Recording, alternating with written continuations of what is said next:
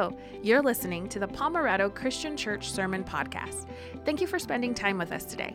If you're a weekly listener, welcome back. If this is your first time, we're so glad you're here and hope you consider subscribing. If you're in your car, on a run, doing things around the house, or working out, and want to connect even further and take next steps with us, visit pomerado.info. Now, enjoy this week's message.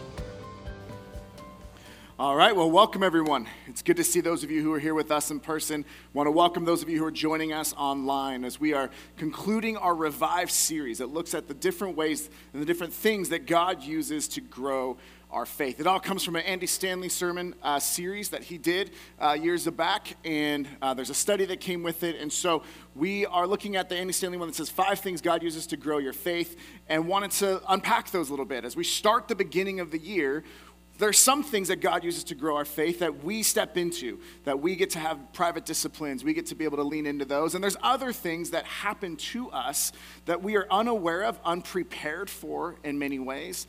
But when they do and when they happen, God can use those to grow our faith in exponential and powerful ways. But they're often things that we don't ever wish upon ourselves, and we don't even wish upon those around us. But through those difficult circumstances, God works. And so as we are closing out our series this morning, we want to take a few moments to just look at very briefly where we've been, then point to where we're going, and then pray that God would meet us here in this time. So as we mentioned, there are 5 things. The 5 to revive that we talked about was practical biblical teaching, being able to come and put yourself in a place and in a position to hear the Bible being preached, but not just for us to have more information, because information in and of itself does not always lead to transformation, but it's information and application. How do we take what we learn and apply that to our lives in practical ways? And God can work, and we can build our foundation upon his word and upon the rock of who Jesus is. Providential relationships, just who has God put in our lives, either for a short time or for a lifetime, that help us grow our faith, to challenge us, to encourage us, to walk alongside us. Private disciplines. What are the things that we do? Recognizing we don't do private disciplines to earn God's love. It's not a checklist that gets us on God's good side, but it's aligning ourselves, and it's using the illustration of not a motorboat that we are in charge and we steer everything, but a sailboat in which we see how God's Spirit is moving, and we align our lives in such a way that God would take us where he wants us to go in his timing, which is not always or often where we want to go in our timing.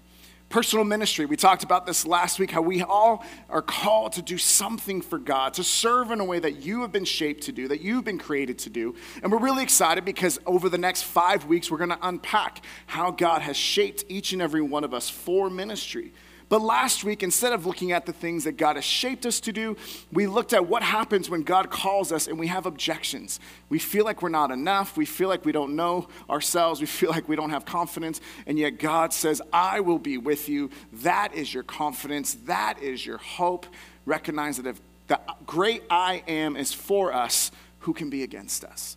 And so recognizing that calling. So Today's a week that can be really difficult for many of us. So I want to pause and acknowledge that these pivotal circumstances, many times they can be really positive pivotal circumstances that they cause us to lean in, but most often these circumstances that catapult us into deeper faith are often ones that are incredibly painful, incredibly difficult. It's the phone call that talks about the fact that you got to go back for another diagnosis because the cancer's come back. It's the moment when you get the notification that your services are no longer required at the company you've spent decades working at. It's the moment when your kid tells you that they've grown up, but they've not just left your home, they've left the faith. It's these moments that we see, these are such difficult circumstances. And friends, when these pivotal circumstances come, we all have the choice to either run to God with them or to run from God because of them. And so how do we look into that? And what are the ways that we navigate these pivotal circumstances? And what does it look like for us to not just get through them, but to grow through them?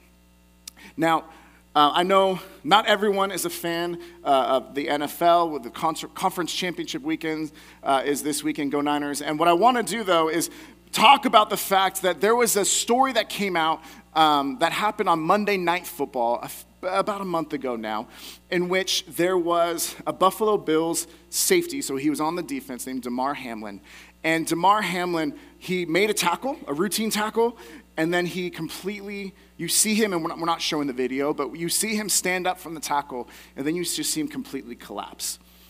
The emergency medical team runs in, rushes in, performs CPR right away. A doctor later on was quoted as saying that when he fell to the ground, he was dead. But the quick actions of the medical team, he was able to be revived, and then he was able to go to the hospital. And there was this week where there was just no idea what was going to happen. We have a picture of seeing, it was at Cincinnati, so these are Bengals fans, but you see the Buffalo Bills, and you would see the Bengals. You would see these two teams that moments earlier were fighting for playoff seeding and who was going to have home field advantage. And they realized that something much deeper and much more important and much more vital was happening. It was the fact that someone on the team was no longer, they didn't know if they were going to survive. And imagine trying to go play after that. And thankfully, the NFL did postpone the game and eventually canceled it.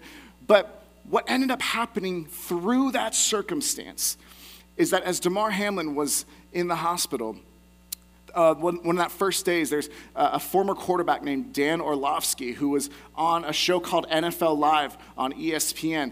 Dan loves the Lord, and he says, I heard that the Buffalo Bills mentioned they believe in prayer. I believe in prayer. I'm going to pray right now on live TV. He's like, I'm going to bow my head. I'm going to pray out loud. And he prayed for Damar. He said, God, we don't understand all these circumstances, and we might be angry, we might be sad, but we believe in the power of prayer. And would you bring healing? Later on in that week, you start to see people coming around, and Damar had put together a GoFundMe, a fundraising page, and within the span of a couple weeks, there had been over $7 million raised to help kids all across where he's from and across the country. That God was bringing and stirring something within them. Not just that, but we see this picture of the next week when the Buffalo Bills go and they were playing the next game. They had Pray for Damar, and the fact that prayer was more prevalently known, and people were mentioning it and talking about it. But what happened here is that in the very first, the kickoff to start off the game, one of the Buffalo Bills players, they run it back for a touchdown. And Josh Allen, who's the quarterback and he's the captain of the team, everyone looks to him. He said on an interview later on, he was just walking throughout the entire team. He's like, I was telling my teammates, God is real, God is real, God is real. He's like, that you couldn't write that up, God is real. And he did an interview later, and he said, I grew up in a Methodist home, I believe it was, but he was talking about how, since I became an adult, I didn't really go to church. He said when I was growing up, because he lived in the Central Valley of Northern California, he said, I just wanted to leave church, which I don't like, but it was to go cheer and watch the 49ers play, which I do like. And so, I'm torn. But he was just talking about this idea of, I didn't go to church much, and I haven't gone much, maybe once or twice this past season. But this experience has created conversations in my life and in the lives of my teammates. And Sean McDermott, who is the head coach of the Buffalo Bills, is a God-loving man. He follows the Lord. He's a professed Christian, is very clear about his faith. And Josh and the other players are saying, we're looking to him to lead us through this. So just yesterday, Damar Hamlin was able to do a video that he was able to, social media, he was able to wake up and he was able to communicate. And even yesterday when a video came out, the whole part of the video is like, he's saying, with God's help, I'm going to be able to have an impact on so many more people than I even thought. And so none of us would have wished that to happen. None of us watch a football game or any sporting event or any circumstance in life and think, I hope a tragedy happens today. But God can use these very difficult circumstances to have his name glorified, and so that people will begin to have conversations about it, about him, and that faith in time would be able to grow out of it. Now, we don't see all of those workings, and we have to have a mindset that we could trust God in the midst of these pivotal circumstances, which is much easier said than done. But Andy Stanley, in his sermon, he says it this way. He talks about how Jesus wants us to understand the incomparable importance of our faith. And he uses the tragedies in our lives to bring the lesson home. He quoted C.S. Lewis in one section that talked about how pain is a megaphone that God uses to rouse a deaf world. So friends, some of you are in a season where you're in the midst of pain.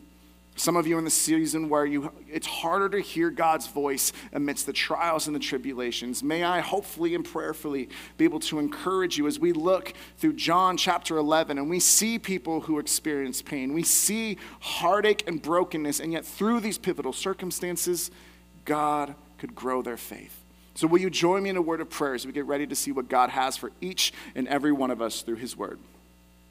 Heavenly Father, I thank you for each person who is part of our service today, whether they're live in person, live online, or watching or listening later throughout the week. God, we thank you for the fact that, Lord, we know that there are incredibly difficult circumstances that are going on in our lives and in the lives of those around us. Lord, we so often ask questions as to why this is happening, or what are you doing, and what is happening. And so, Lord, may we, if we are in the midst of that season, may we lean into you this morning. God, I pray that as we dive into your word, that I would decrease, that you would increase, that you would speak in a personal, powerful, impactful way to each and every one of us. Lord, I pray that those who are hurting today, God, that these words would be spoken lovingly and they would receive it lovingly, to know they're not alone, that a bruised reed you do not break off, and a smoldering wick you do not snuff out, that you meet us in our brokenness.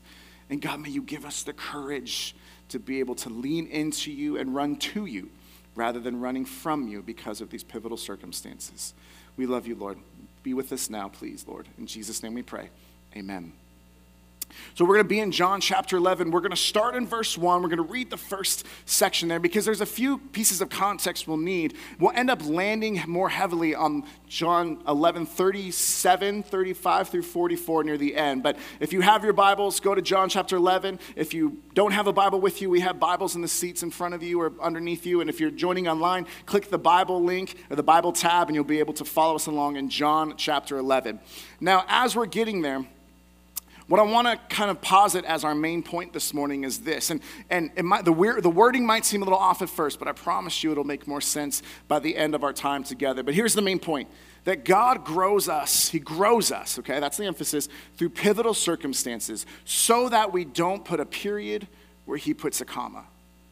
God grows us through pivotal circumstances so that we don't put a period where he puts a comma. Gracie Allen, a comedian her and her husband, George Burns, did comedy for many, many, many years. She wrote that. The story goes that as she was passing away, she wrote a note to say that George never put a period where God has put a comma. And George lived another 30 years and was still doing comedy and still doing things. But the idea was this. Why do we go? We grow through pivotal circumstances so that we don't put a period where he puts a comma. That's what we often think is the end of the story, isn't always the end.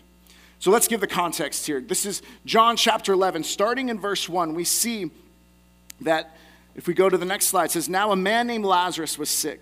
He was from Bethany, the village of Mary and her sister Martha." Verse 2 is not on the screen, but just listen along or read along.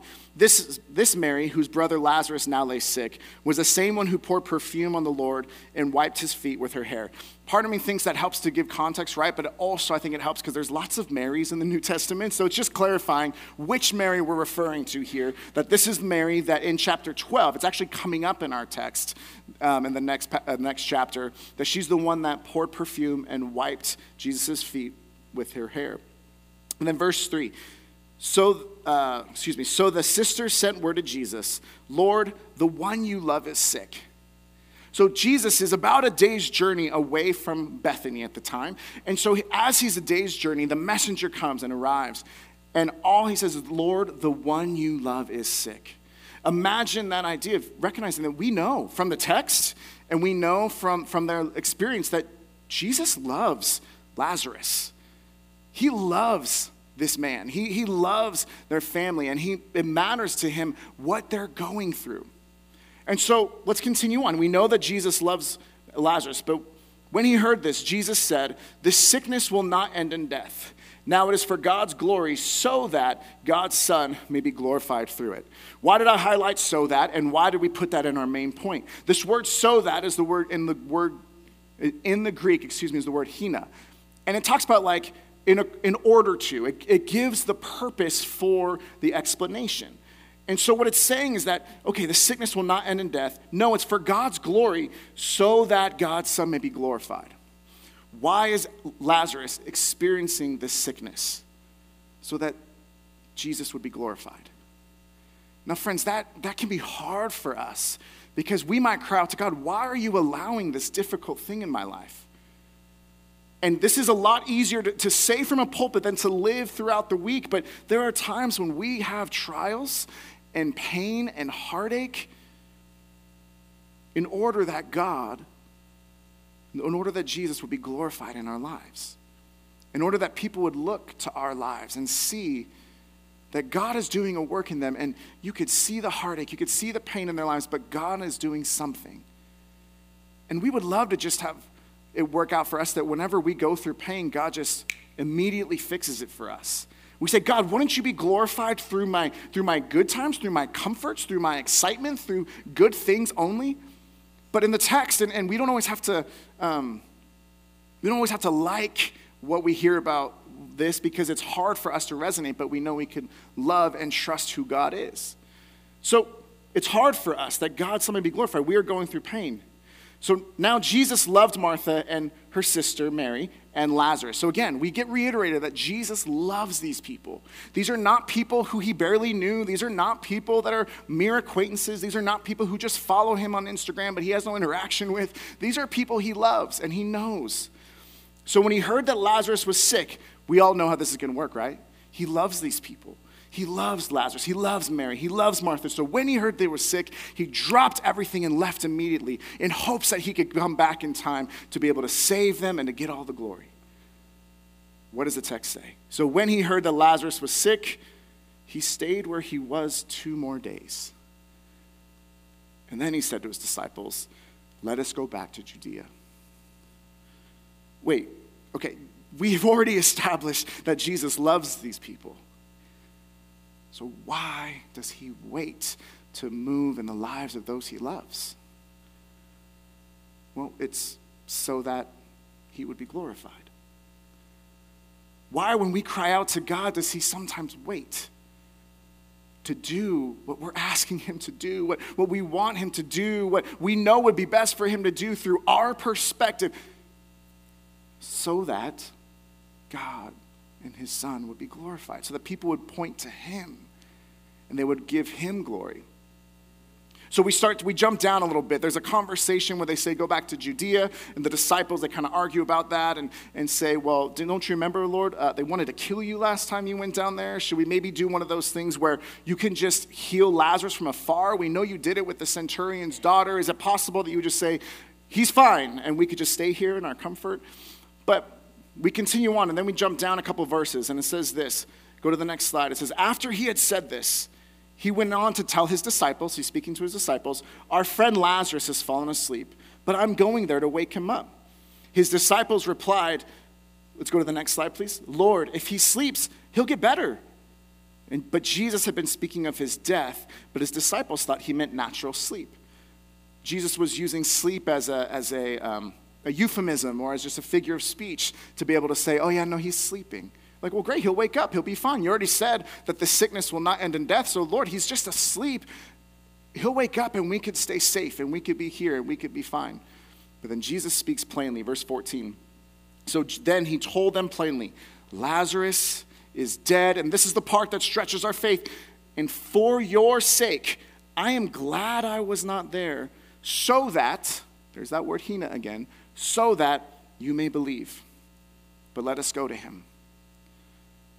Friends, this passage is not nearly as easy for us to understand. When we're doing well, we can think, oh, that makes sense that God would allow things so that he would be glorified. It even makes sense that God would do things. Why? So that he's talking to his disciples, so that his believers would know more and believe more about him. But what do we do when it says, for your sake, for the disciples' sake, he's glad that Lazarus died? For your sake, I'm glad I was not there. I'm glad that we were a journey away. And then why is it that he waited 2 more days? Why? We know Jesus loves these people. When Jesus loves us, we know that Jesus loves us. He loves you. He loves me. So why do we go through difficult times? Sometimes it's so that he could be glorified. Why are there these painful circumstances? It's so that we may believe. And we say, Lord, we might believe so much more easily if you just did what we wanted when we wanted it. If you answered the prayer the way we want it to be. It would be so much more, wouldn't it have been amazing if Damar Hamlin just popped right up and was able to play the rest of the game and say, wow, that was a miracle. And yet, through that pivotal circumstance, millions of dollars was raised in order to help out other kids who were struggling. People heard live prayer to God on live TV from Dan Orlovsky.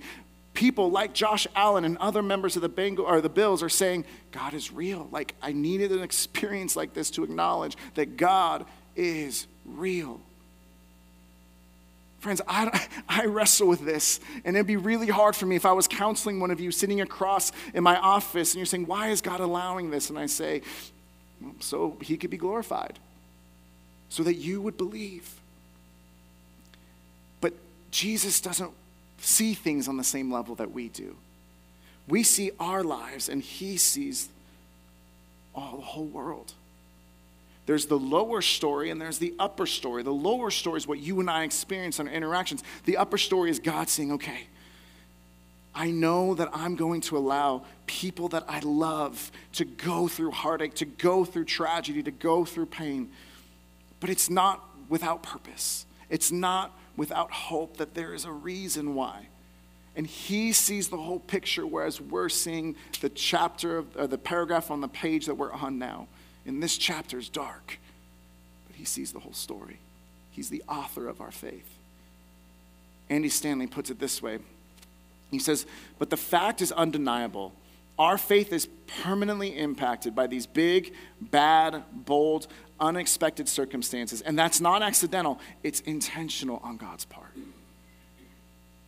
God can use this. And on one hand, this could be hard for us to hear. Like, God would intentionally put us through difficult times so we may believe. But let's just take a moment to investigate the other side of that coin. Does it encourage us anymore to think that we go through pain without a purpose?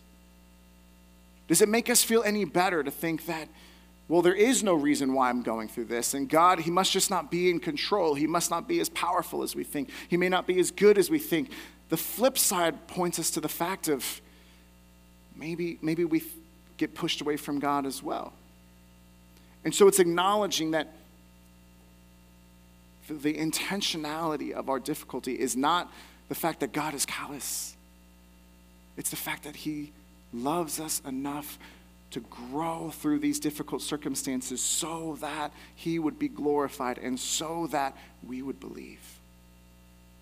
So in the time remaining that we have together, we're going to jump down a little bit lower into the passage, and we're going to use punctuation marks to kind of navigate the journey that many of us go on when we have pivotal circumstances. And the first is the question. We just say, God, why are you allowing this to happen? God, what are you doing? God, why can't you do this? And why is it like that? And what's going on? And where are you in this? The question marks that we cry out to God in the midst of our pivotal and often painful circumstances. So as we jump down, I'm going to jump down to verse 21 and 22 because Jesus, he ends up arriving to Bethany. He finds out where he goes where he was, and there had been many Jewish people who had come to comfort the people and comfort Mary and Martha, and recognizing that there were a lot of witnesses there who were about to see what would take place. So in verse 21, Martha approaches him, but Mary stays at home. And the verbiage stayed at home in the NIV in this translation.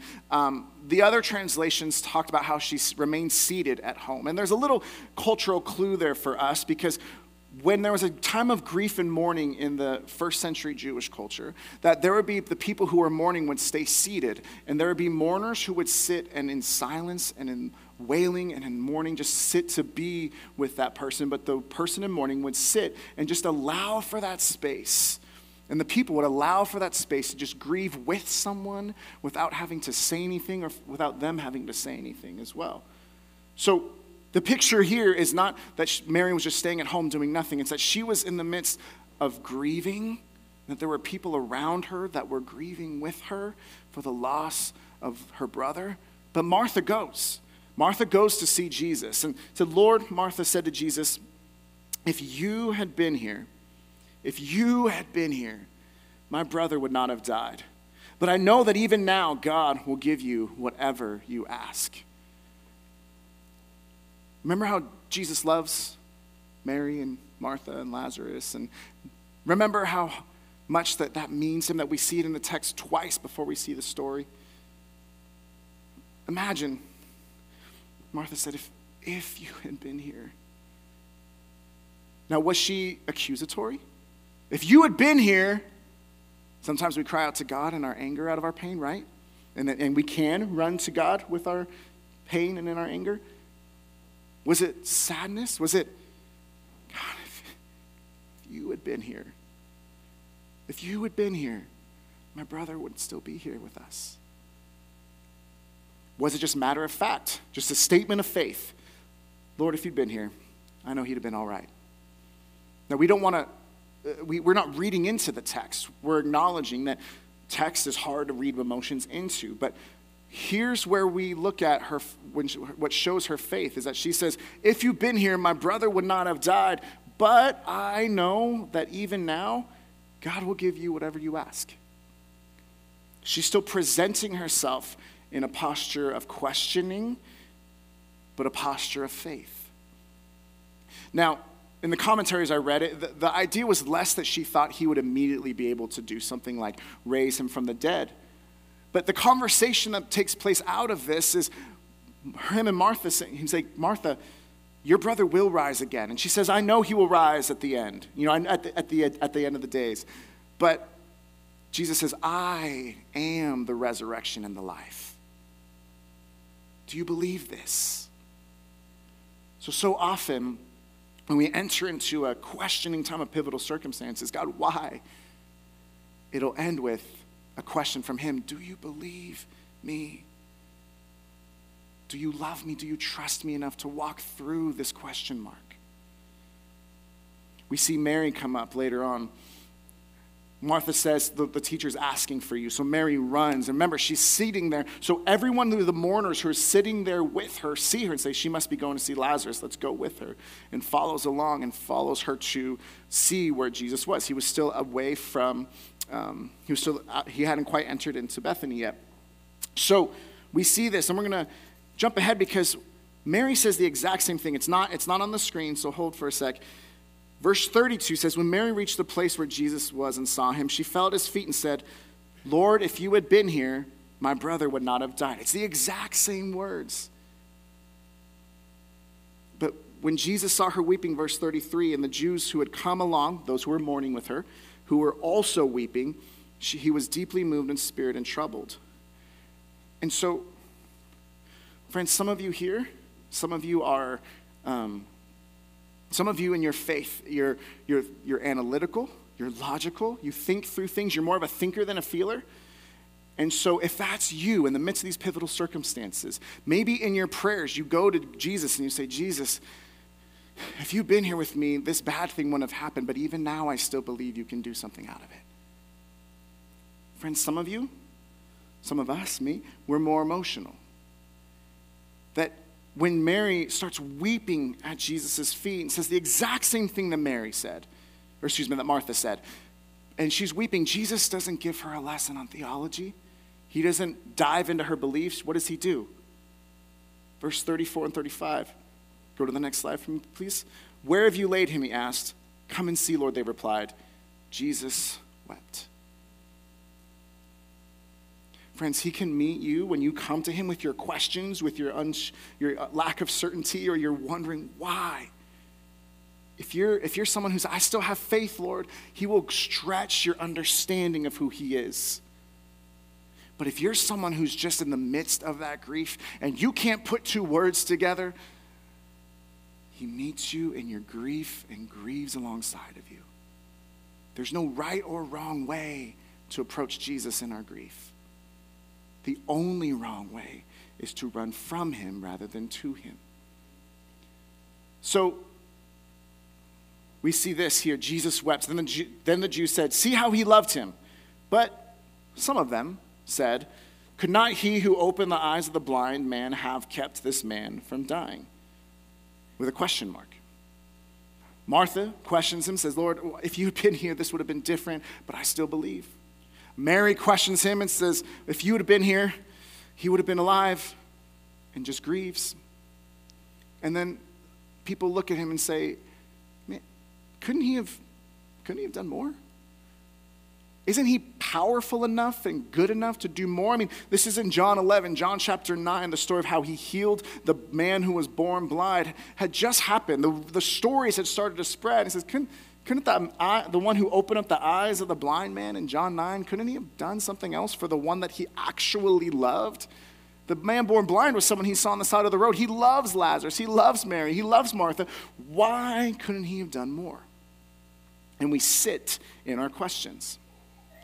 Many of you know the story of Dan Lewis and the Lewis family with Nate. And so I got permission from Dan to share some of his posts that happened at the end of December when things had been going pretty well, but then there started to be many more emergency room visits, and they had plans. They went to Disneyland, and yet by the end of that, they had to go back to the emergency room. And it was just this really, really difficult season. It's already been hard, but there was this time where it was just extra difficult. And so in late December, Dan writes this post about why, and he says this in the first post. He had two about it. The first one says this, why?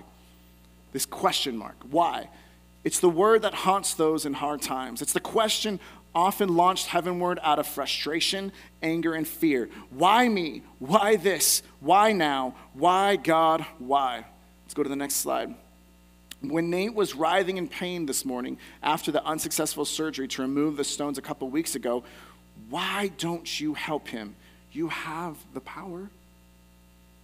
See, this is not just a treatise on how we should, think we should approach these things. This is listening to Dan and the Lewis family wrestling with the why questions with Nate, and specifically with why now, why this, why God, why?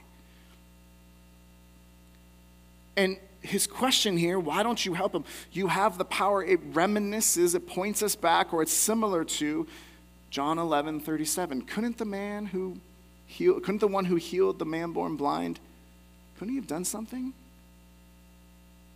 Can't the God that we know can do miracles, why can't he work a miracle in my life? If God is who he says he is, why doesn't he show up the way that we want him to? And many of us, this question phase will be the one that either causes us to make a decision to either run to him with our questions or to run from him because of them. And if we run from him because of them, or even if we run to them but we don't see the answer, we'll move from a place where we have questions to a place of finality, a place where we have no more hope, a place that could be marked by a period. It's the end of story, full stop. Let's see this as we go once more into the text.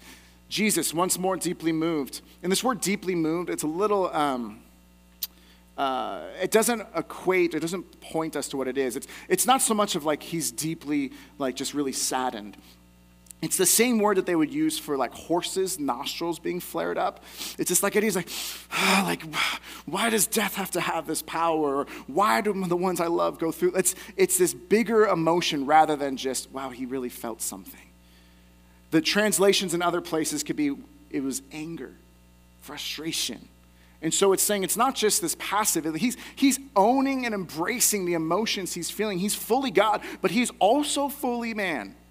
And so he embraces these emotions. But Jesus, once more deeply moved, came to the tomb.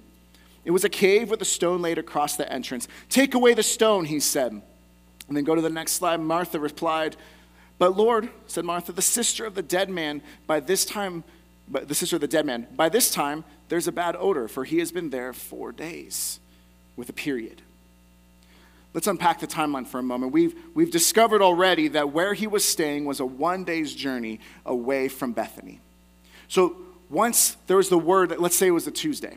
Tuesday shows up, and Martha and Mary go to their messenger, say, go find Jesus. We know where he is. He's about a day's journey out from here.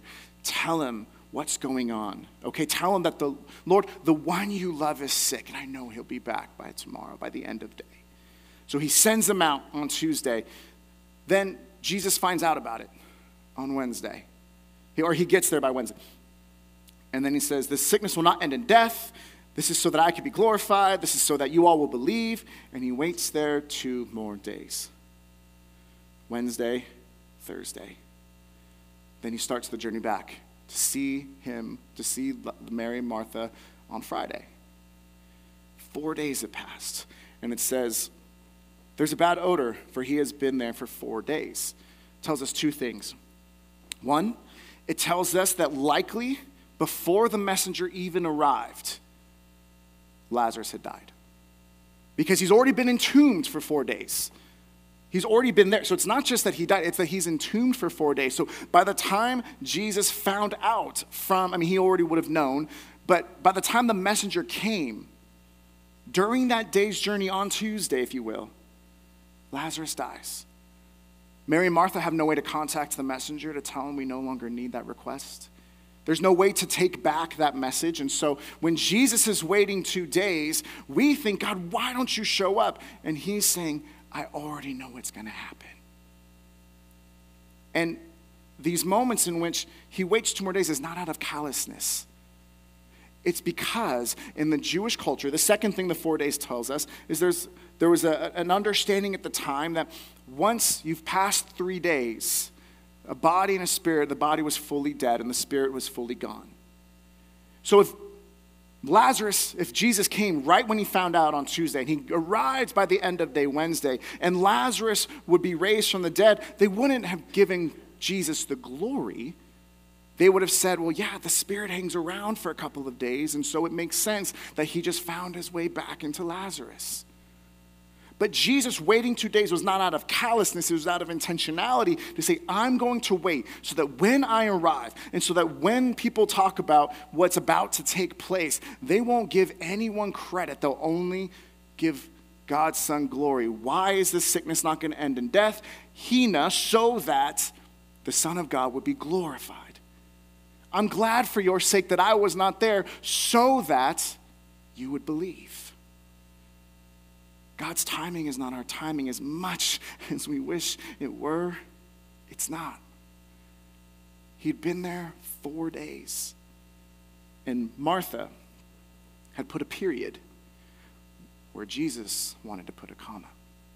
So we see the comma here as the third one. Then Jesus said, starting in verse 40, then Jesus said, did I not tell you that if you believe, comma, you already said you would believe, Martha. If you truly believe, you will see the glory of God. The Son of God would be glorified. This comma is a beautiful thing. Now, to be clear, just for full context, in the original Greek, there's not punctuation. So this is one where we're looking at the translations and we're looking at how English translators put punctuation. So I don't want to mislead you. Like, there's a comma in the Greek. There's not. But I want to be clear that we could still understand. Did I not tell you that if this is when I wanted to be an English teacher. So if something is a dependent clause, right, and then there's an independent clause, the dependent clause comes first, the comma depends and shows us what that dependent clause is dependent upon. Turn off your brain, now you get back, we're fine. So if you believe, you will see the glory of God. There's a comma there. Now, let me unpack this because I've only got, a couple minutes left. Here's some beautiful commas in the scripture, okay? Some of these relate to this, some of them don't. This is probably one of the most beautiful commas in scripture is this, because if this was a period, think about how desperate our situation in life would be. Let's go to the next slide. Romans 6:23, for the wages of sin is death. If this was a period, we would be without hope. Yet in the text, it's not a period. What is it? It's a comma that says this, but the gift of God is eternal life in Christ Jesus our Lord. Let's keep going on. The righteous person may have many troubles. We've talked about this. This one's a little bit more applicable to our lesson today. The righteous man may have many troubles, If that was a period, we'd say, well, then why do I still pursue you, Lord? Or why am I doing this? Why am I living rightly? This is one of the Psalms 73 talks about and wrestles with this. But it's not a period, it's a comma. What's the comma say? But the Lord delivers him from them all. And then let's go to the next one. Consider it pure joy, my brothers and sisters, whenever you face trials of many kinds. Friends, if that was my message to you today from the book of James chapter 1, you'd be like, okay, but how and why? And it's helpful to know I can consider, but why would I consider it joy that I'm going through trials of many kinds? It's not a period. It's a comma. Because you know that the testing of your faith produces perseverance, and let perseverance finish its work so that you may be mature and complete, not lacking anything.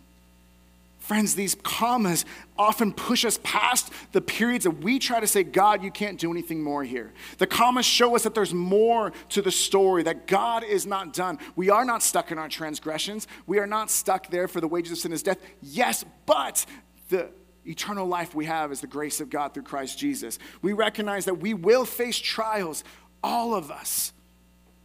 But it's because we will be able to be grown mature so that we would not lack anything, so that our faith would grow.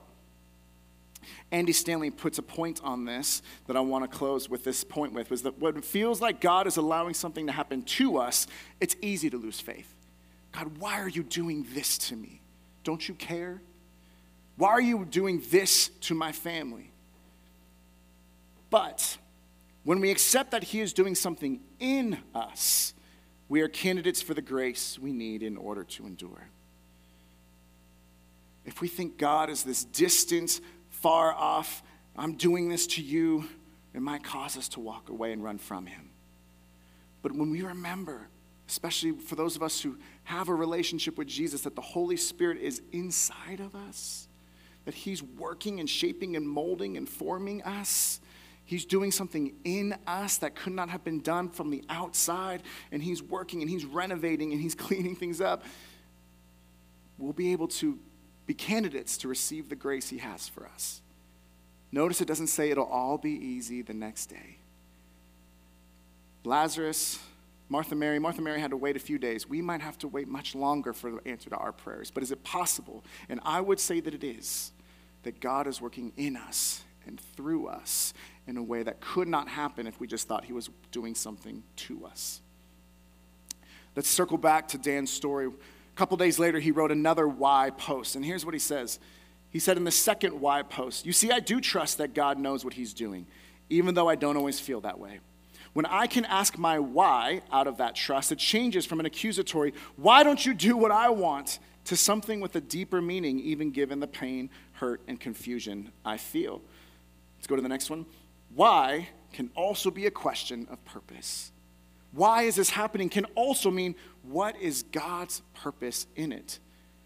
I'm working, in Dan's words, I'm working on changing my mindset to accept this in my heart. From, quote, God, why us, why this, why now, to God, what is your purpose in it all? Andy Stanley will close this point here when he says this. It is the preeminent way of honoring God to say, I believe and I trust, even though I have very little to hang my belief and my trust on. When we're in the midst of our questions and we don't see the end, to still trust and to still have faith is the preeminent way of honoring God. My last few minutes, we've gone through the question mark. We've gone through the period, the moment of finality that we think God's done, but that we realize never to put a period where God has put a comma. And then lastly, we get to see the story close with an exclamation point. So we'll jump in. It says this, so they took away the stone. Then Jesus looked up and said, Father, I thank you that you've heard me. I know that you always hear me, but I say this for the benefit of the people standing here. This doesn't have the so, but guess what word this is? Hina. So that they may believe that you sent me. When he had said this, Jesus called in a loud voice, Lazarus, come out. The dead man came out, his hands and feet wrapped with strips of linen and a cloth around his face. Jesus said to them, take off the grave clothes and let him go. Which starts with a question mark, can end with an exclamation point if we don't put a period where God puts a comma. Now, not all of our stories end like this, and we know this, and we're sensitive to that. But that doesn't mean that that exclamation point won't happen. It might just be on the other side of eternity. It might be that we have loved ones that didn't survive, but we know right now that they're in a place without pain, no more weeping, no more pain, no more trials, and acknowledging that when we have a relationship with God through Jesus Christ, we'll see them again. We would love for the exclamation point to come just 4 days after the question. We don't always get that, but God is always the same. So, God, he grows us through pivotal circumstances so that we wouldn't put a period where God puts a comma. Because friends, God is still working in the midst of your trial, of your circumstance, of your heartache, the moments that you've cried out, why? God has a purpose for it. And we don't always like that it takes longer than we want. We don't always like that it's not how we want. But we can still trust that who we want, the relationship with God is the most important relationship in our lives. That he is working, not doing something to us, but working in us to grow and become the men and women he's called us to become. We all have the choice today to either run from him because of our pivotal circumstances or to run to him with our questions, our periods, then to see his comma and to celebrate and rejoice in his exclamation point. Let's pray. Heavenly Father, I thank you for each person who's part of our service today, whether they're live in person, live online, watching or listening later. Lord, I know that as we unpack the problem of pain, as we unpack heartache and your timing, as we unpack some of these really heavy topics, Lord, I pray that in any time or any way that I spoke in a way that may have come off as too bold or too harsh to someone who's wounded, God, may you, Holy Spirit, gloss over some of those words. May you remind them again that a bruised reed you do not break, and a smoldering wick you do not snuff out, that you meet us in our weakness, God, and you allow us to come to you with our questions. Lord, I pray that for anyone who's going through a circumstance that's pivotal right now, God, that you would help them in their questions to know they could come to you, whether it is with anger, whether it's accusatory, whether it's fear, whether it's sadness, or whether it's just a simple statement of faith. May you meet them just as you met Martha and Mary, and may you meet them in the way they need most today. And Lord, I pray that you would help us all to see how you are still working. And where we put a period and think the story's over, may we look for the comma and how your story and your glory will continue on. And you allow these things to happen so that we would believe. We love you, Lord, and we thank you for this time. In Jesus' name we pray. Amen. Thank you for listening to the podcast. We want to be a church where people are changed by God to change the world. If you want to partner with us in this way, you can start by doing these two things. The first, if you haven't subscribed to this podcast, you can do that by hitting the subscribe button wherever you're listening, so you can stay connected with us and we can broaden our reach. And the second, and this might be the most important thing you do, share this message with someone you know. And as always, remember, you are prayed for, cared for, and loved. See you next time.